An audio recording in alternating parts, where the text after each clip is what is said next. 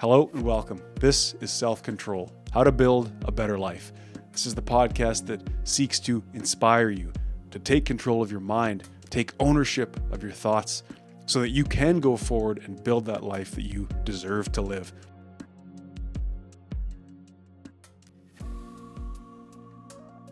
So if you've been following along, you know that we've been talking a lot about mindfulness, and specifically, I'd like to get into now how mindfulness can, in fact, help us with our self-development. You know, if you like the word self-improvement, let's use that. Mindfulness, I think, can be our first step towards building a better life.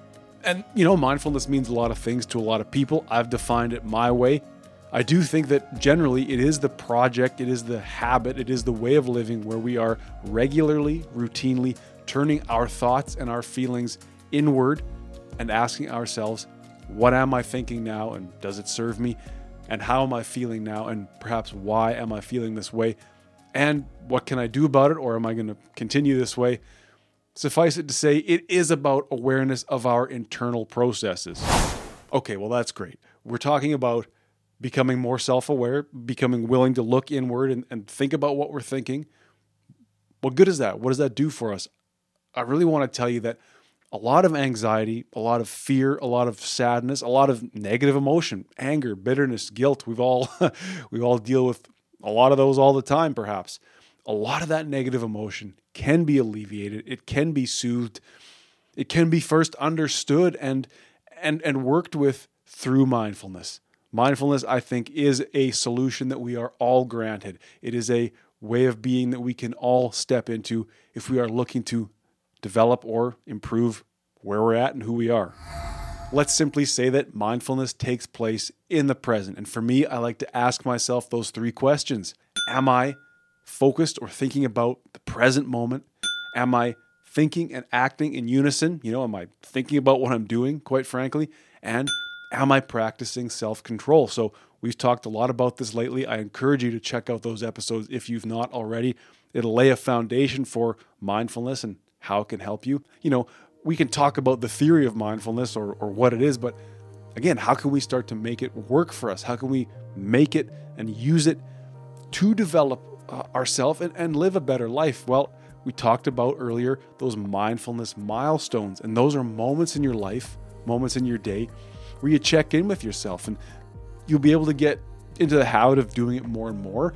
But we ask ourselves those three questions. And, you know, for me, when I'm doing something that I always do, right? Those simple, mundane, everyday things, tying shoes, making dinner, that's a great time to check in with yourself and say, what am I thinking about? Am I thinking about what I'm doing? And how's my posture? How's my breathing? How does my body feel?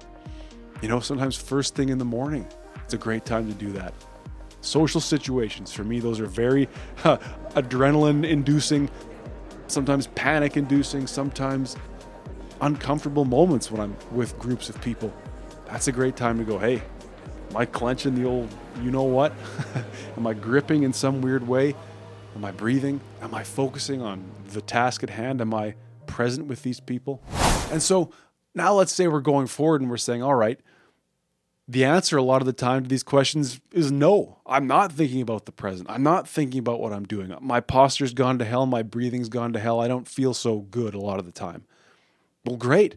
Let's start expanding our definition and our understanding of mindfulness to start to be able to say yes to a lot of those questions. And I would say, build a better life. So the quest or the challenge or the improvement in my way of being then is when I'm answering no to these questions, when I find that I'm not being mindful, I'm not present, I'm not engaged, I'm thinking myself into negativity. You know, people who meditate call it centering, and it's just to gently sway yourself, bring yourself to the mindful. It's like I'm driving down the road and I am thinking about all this crap I got to do when I get to work. You don't immediately slam on the brakes, so to speak, but you can say, I'm driving and I'm thinking about something that's about to happen in 20 minutes. Okay, it's coming. Can we center ourselves?